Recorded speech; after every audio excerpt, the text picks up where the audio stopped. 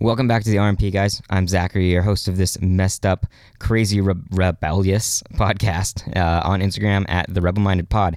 And we're here to question the mess, make some rebel actions, and start living life on our own terms. Before we get started, how are you guys doing?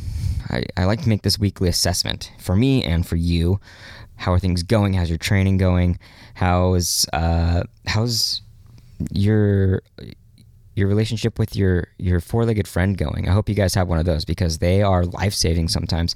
But also the friendships that you have, it's something I figured out lately is you really need community. You really need friends, especially as an extrovert. You really need people around you to make real assessments and to really bounce ideas off of and to help you feel human and get away from the potentially destructive narrative that runs throughout your head. Because if you haven't figured out how to control the internal narrative, you will always be crushed by that voice. So I hope you guys are doing great. I hope you guys are taking care of yourselves. And it always comes down to our individual power and how we move forward, right? And what I like to do on this podcast is be provocative. And I think in a way I've missed my mark a little bit, and I intend to change that. But that is growth. That is understanding and being aware of your position and being aware of what your avoidant tendencies, right? So what that means is let's just get more provocative. Let's get messier. Let's get a little bit crazier.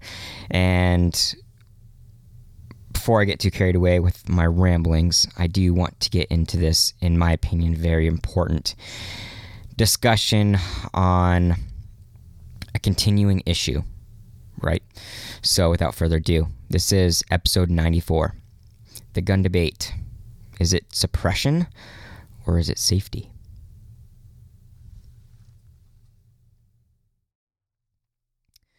I'm going to be honest. I've lived a pretty jack of all trades kind of life. I haven't had any obsessions that have turned me into an expert of any sort, but I've experienced little pieces of everything. There's pros and cons to that. Obviously, the con is that you miss major direction. You miss intentional purpose, and you have to kind of find your way through adult life trying to find that. Or at least in my opinion, that's what we should be doing, is finding that one or two things that really light us up, that help us make a difference in the world, right? And of those experiences that I've had, it has been with guns. Shotguns, rifles, pistols.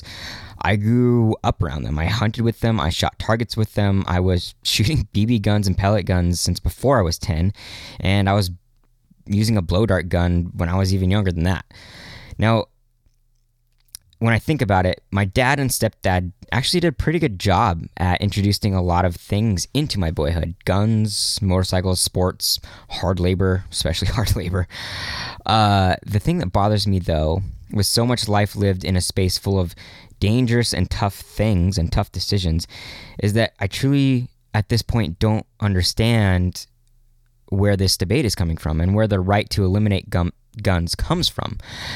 I understand the desire to eliminate them. I understand the bias and the possible fear, but the push to take away that freedom in which we were inherently given puts me on edge of questioning that whatever lies within the reason why they should be eliminated.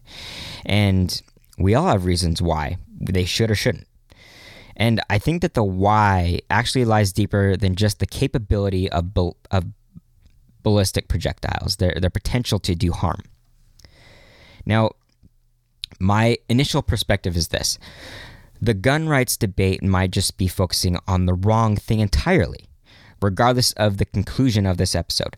And like most things, our issues have more to do with what's behind the scenes on how things affect us on an individual level. Individuals make up the masses.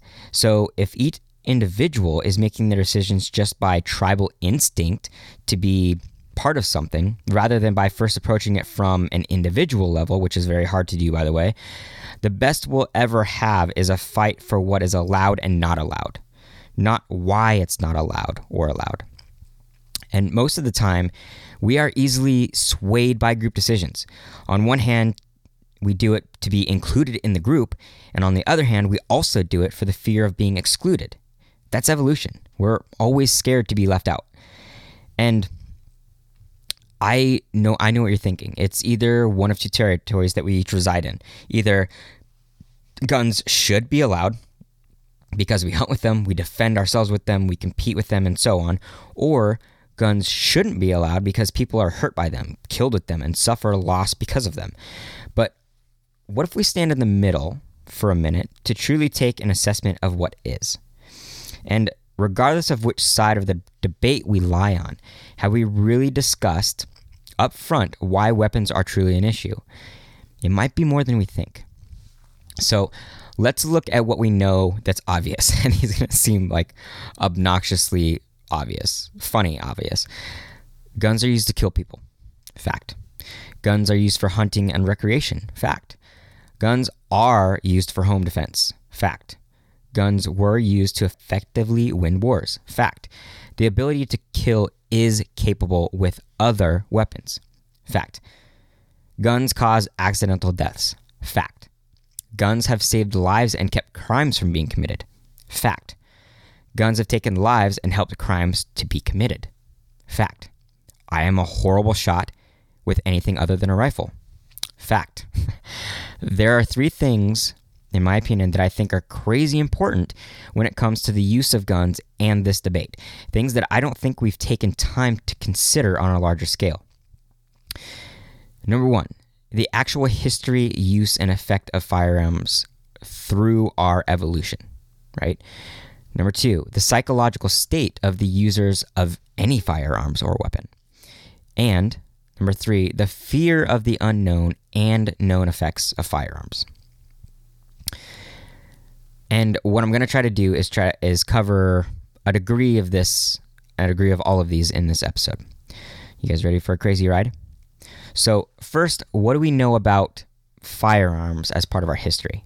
What do you know?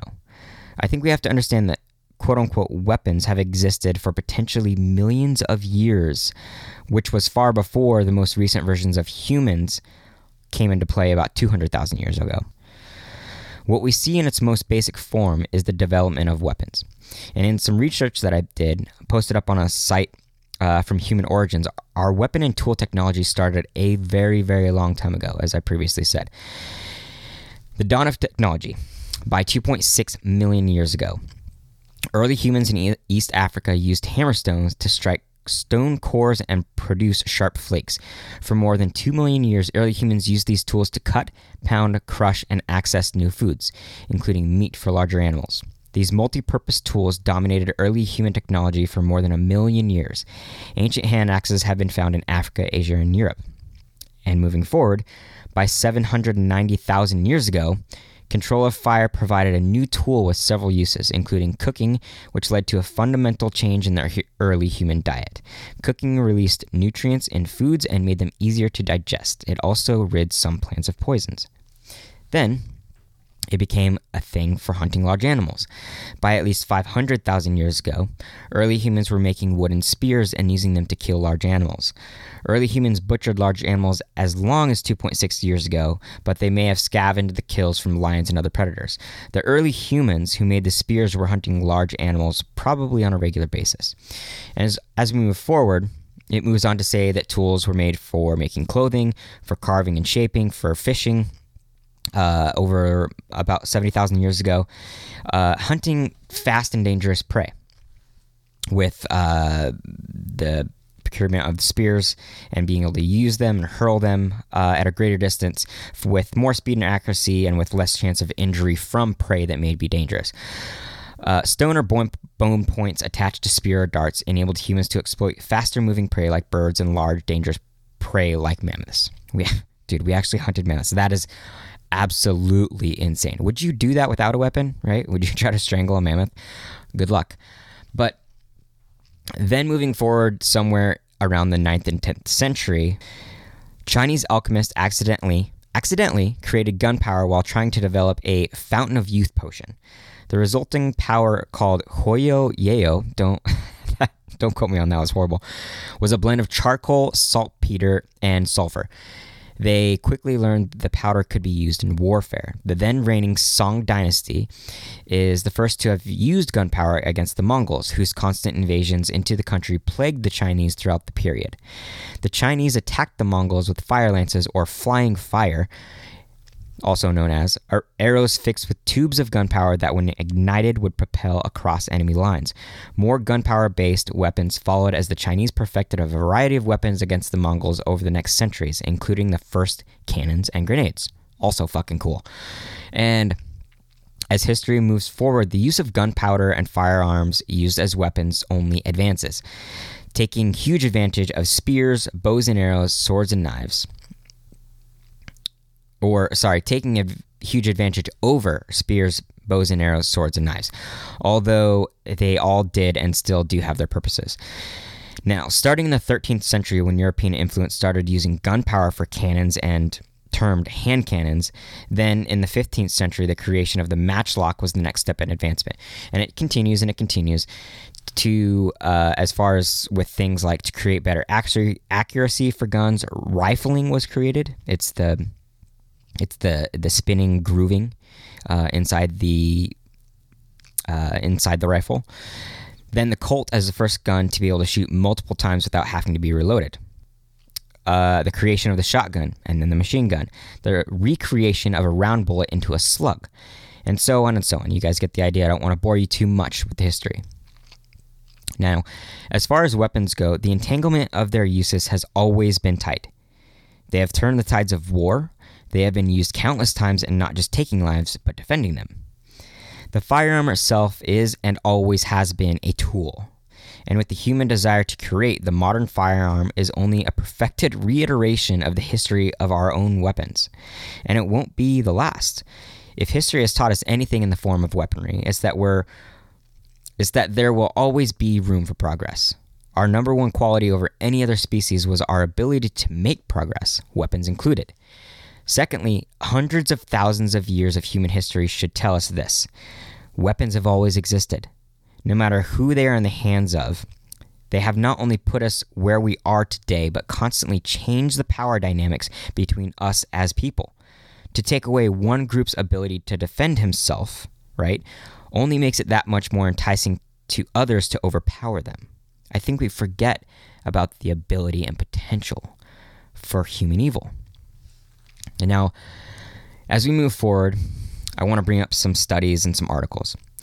A 2006 study published in the peer-reviewed journal Health Affairs found that in a random sample of 400 news stories about mental illness published from 1995 to 2014, which includes sources ranging from the New York Times and the Wall Street Journal to CNN and NBC, 38% linked mental illness to interpersonal violence. And this is going to be important, and pay attention to that. And from that same article, it says, misleading statements about mental health and violence have very real consequences. They contribute to the stigma towards psychiatric patients, which can in turn lead to a fewer people seeking the treatment they need. They also engender discrimination. In 2013, a Kaiser Health poll found that 47% of Americans were very or somewhat uncomfortable living next door to someone with a serious mental illness, and 41% felt the same about working with someone with serious mental health issues. Now, pay attention to that fear dynamic, right? It goes on to say, the false link between mental illness and violence has another deeply troubling public health impact. When we blame gun violence on quote-unquote mental illness, or video games, or even assault rifles, we create a bugaboo, I don't know why they use that keeps us from doing the hard work needed to make real progress on gun violence. The U.S. mental health system and our country's approach to mental illness is far from perfect. But even if we perfected treatment, we would not stop the current American gun violence epidemic. To do so requires hard discussions and good research evidence about issues ranging from structural inequality to addiction to racism and misogyny to firearm access by at-risk people to social media. Blaming mass shootings on mental illness stops us from making forward progress. And in another article by RD.com on gun violence statistics, it states on the subject of mass shootings, defined most commonly as any shooting in which 4 or more, I've also heard 6, not including the perpetrator, are injured or killed. Mass shootings happen every day in America and sometimes more often. In 2019, there were 417 such assaults. In 2020, there were 610, nearly 2 mass shootings per day. I know, it sounds like a lot. Killing 513 people and injuring 2,543. But mass shootings represent a tiny fragment of our problem. Nearly 20,000 people were murdered by guns last year and another 40,000 injured. That doesn't even account for the approximately 24,000 suicides by gun in 2020.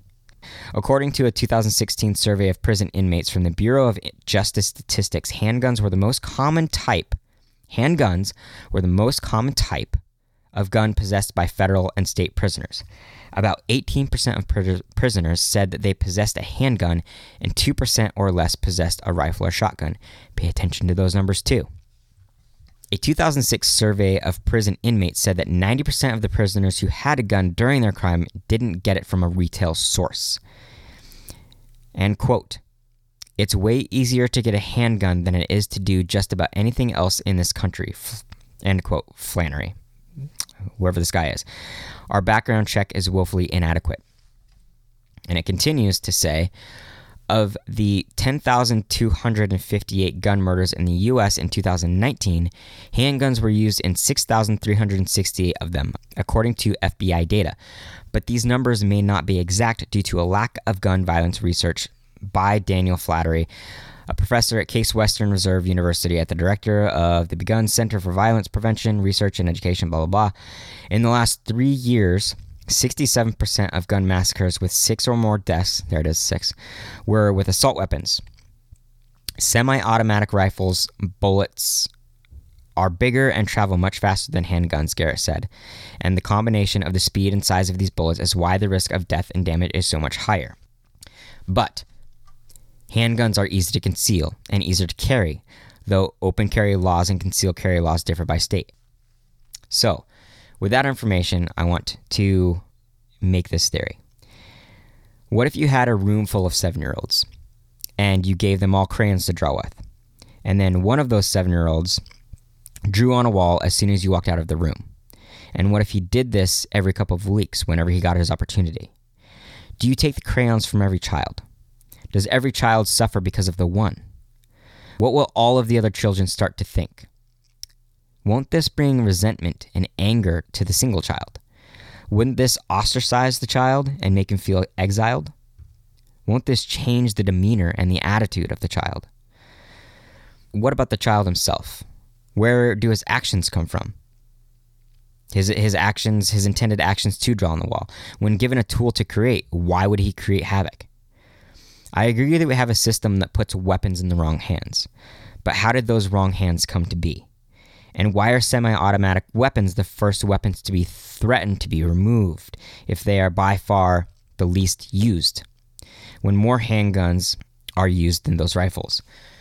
A report done in 2019, built off FBI homicide statistics, found that of the 13,992 homicides committed, those 10,258 of these were committed with firearms. 6,365 were with handguns, and 364 were with rifles. 200 with a shotgun. Now, even more so is there's an alarming number. 3,326 of these homicides were used with unknown firearms, crimes that had no proof of what type of firearm were used. But with such a high number of handguns, what are the chances that most of those were not also handguns? So, in all this jumbling, why is it that most crimes committed are with handguns? Why is it that most home self-defense is also handguns? Handguns are by far easier to manage, easier to conceal, faster and easier to control within tight spaces. And although assault weapons like the AR-15 have been used for 67% of the last 3 years of mass shootings, which again by arguable definition is 4 to 6 deaths per shooting, how much does this account for all deaths by firearms? It's not that I'm saying assault weapons are any less deadly or potentially dangerous. But why such a heavy focus on them if they have such a small percentage in the overall homicide rate? Why are assault rifles like the AR-15 the first things to be removed? Why not handguns? Why not knives or other weapons? Could it be less about safety and more about control? The Second Amendment states, a well-regulated militia being necessary to the security of a free state, the right of the people to keep and bear arms shall not be infringed. Now, was this meant without a very honest and worthy purpose? Can we say that there was less trust and confidence back then than there is now? Is it not possible that our very own government or authoritative bodies now could possibly be trying to take more control from us? Would it not be possible that a nation full of people that are supposed to have control by the definition of democracy, would it not be possible that, if our ability to defend ourselves was taken from us, then we would be completely vulnerable to control by force? To do what we're told, to act as we're told, to speak as we're told. Would it not make sense that to have our right to bear arms taken away wouldn't also potentially heighten their ability to forcibly take away free speech, freedom to assemble, to exercise religion freely? Could that also make it easier for our homes to be breached, to have forced search and seizure? I think for the desire for good, for us to live in harmony and peace, for everything to go right, people expect the order itself by creating laws, taking away liberties, and to expect only good intention from our leaders will keep chaos at bay. That the more order we have, the safer we will be and the less crime will be committed. But let me touch on a couple things here. The world is always playing towards balance. Whether we like it or not, whether we can control it or not, the world will seek balance. And even order and chaos may stay within balance. It's the laws of nature. To allow too much order will lead to restriction, suppression, and dictatorship. The few will have more freedom and liberty, and more is taken away from the majority. And when order gets out of balance, then chaos builds pressure to rise. Take away people's liberty and freedom, and they will rise against that order with anger, mission, and justice to restore that balance. So, what are we really facing here? What have we overlooked that may be keeping us from moving forward?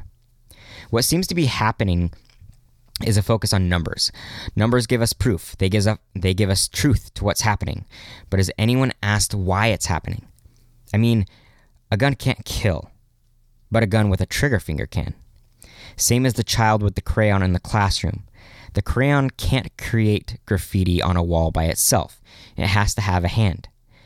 The truth of human nature is that we embody and embrace ideals and opinions in which we were taught or have experienced.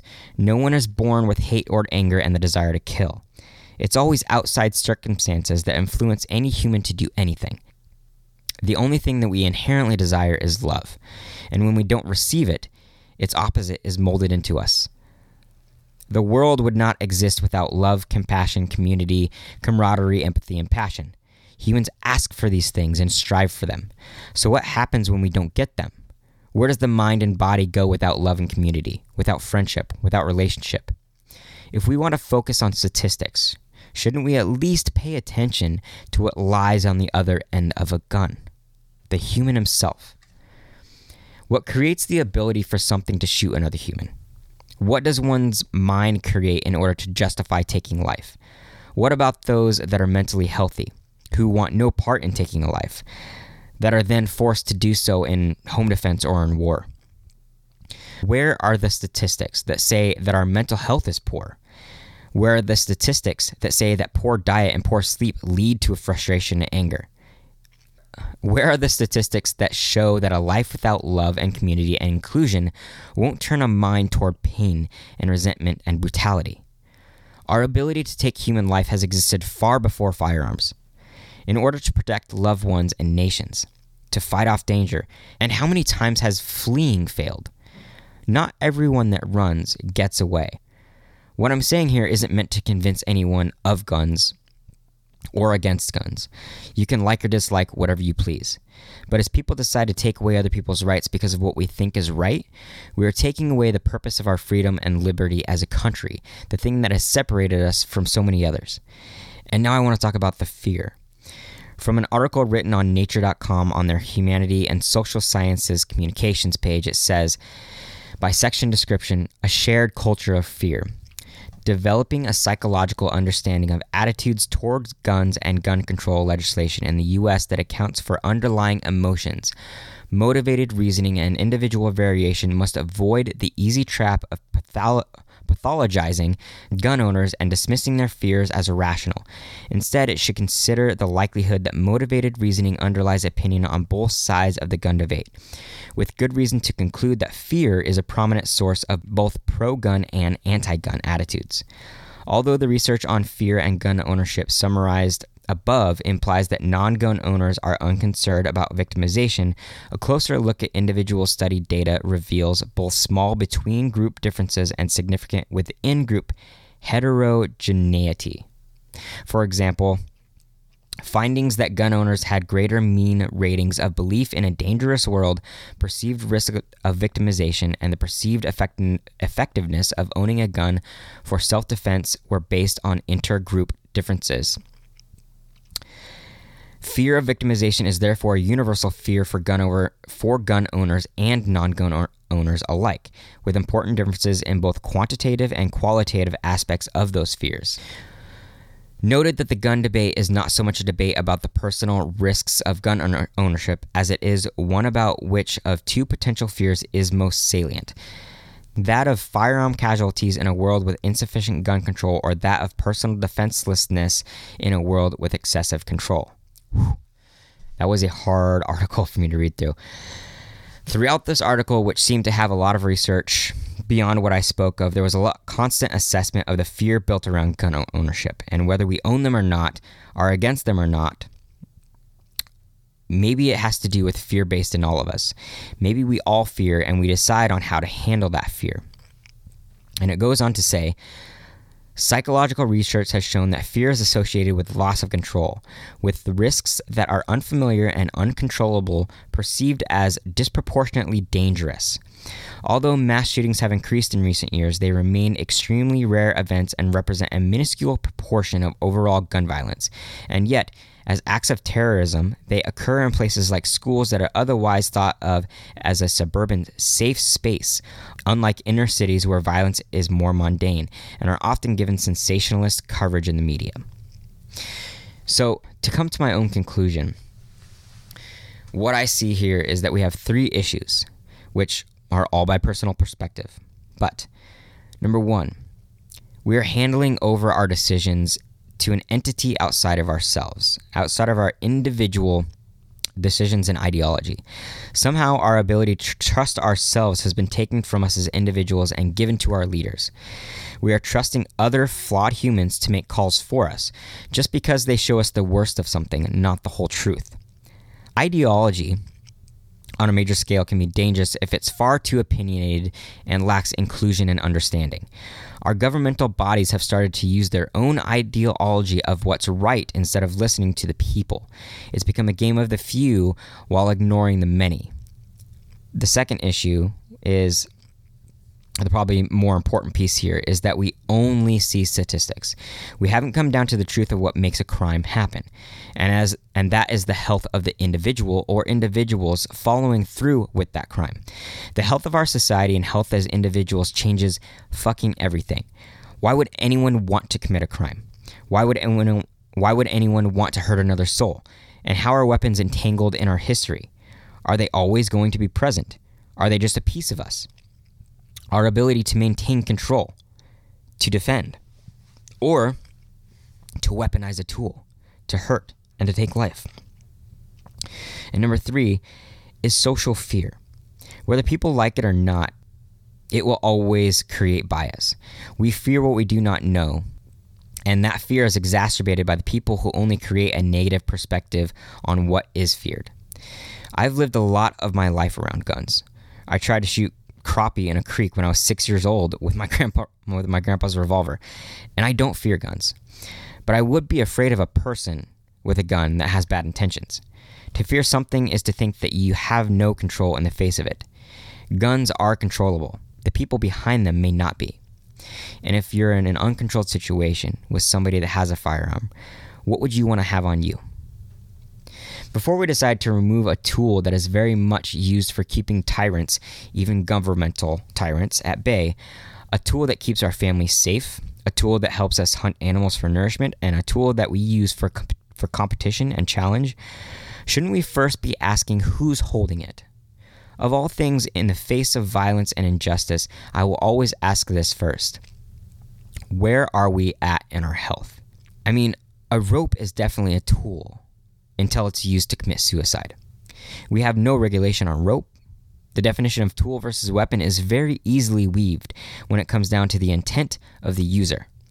Hammers for framing, bats for sport, pens for writing, knives for cooking, bows for hunting, shovels for digging. Any tool can become a weapon.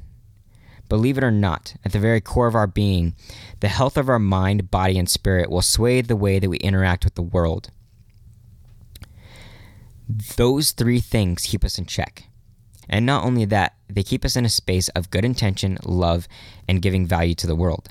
When we take care of our own individual health, we can't help but want to help the world. I have yet to see a crime committed by someone who is not either taking care of themselves or being helped to take care of themselves. I myself as a gun owner would ask what keeps me from being criminal? What keeps me from committing a crime with a gun? Because I have guns, does that mean I all of a sudden have an intention to use it harmfully? If I didn't have guns, would I seek one out to create harm?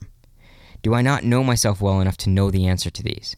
And if I were to use it, would that not be a change of my mental health?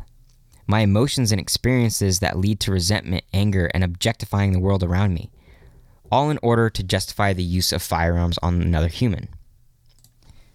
Doesn't the pure potential to use those firearms in my possession completely depend on my mental state and what I think of the world outside of me?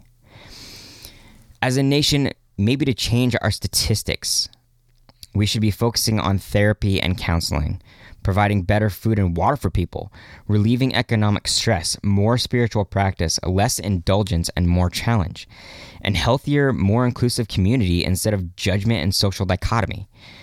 Yes, maybe our regulations are too loose. Maybe there should be a more strict system in place to keep guns out of the wrong hands. But human nature tends to take the path of least resistance, same as taking away guns. It's easier to remove something than to dig into the mental complexity of what it means to be human. But even this is still a better move than just taking away a piece of equipment that people use for far more than crime. In closing, these are the questions I would want anyone to ask. Where would taking firearms leave us, as individuals and as a nation? Is it fair to take away something that also is used in defense of life, food procurement, and sport? What proves that crime will stop with the removal of them? What proves that we will still be safe from our own government? What would happen if we were a healthier nation?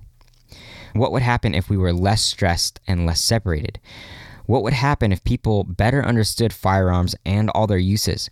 What would happen if we could see that our leaders are not gods, that they may have agendas for themselves and their people that doesn't include a healthy America? Even Zeus was unfaithful to his wife Hera. How's that for an ethical debate? Keep questioning. Stay rebel-minded, my freaks. This is your host, Zach. I'm out. Hey guys, I hope that all things we've brought here, including the people, have helped you change the way that you see the world. And if it has, then it would help us so much if you leave a rating and a comment on iTunes, or give any feedback wherever you listen to the RMP. Thank you for listening in, and don't forget to follow and subscribe. Question everything, my friends.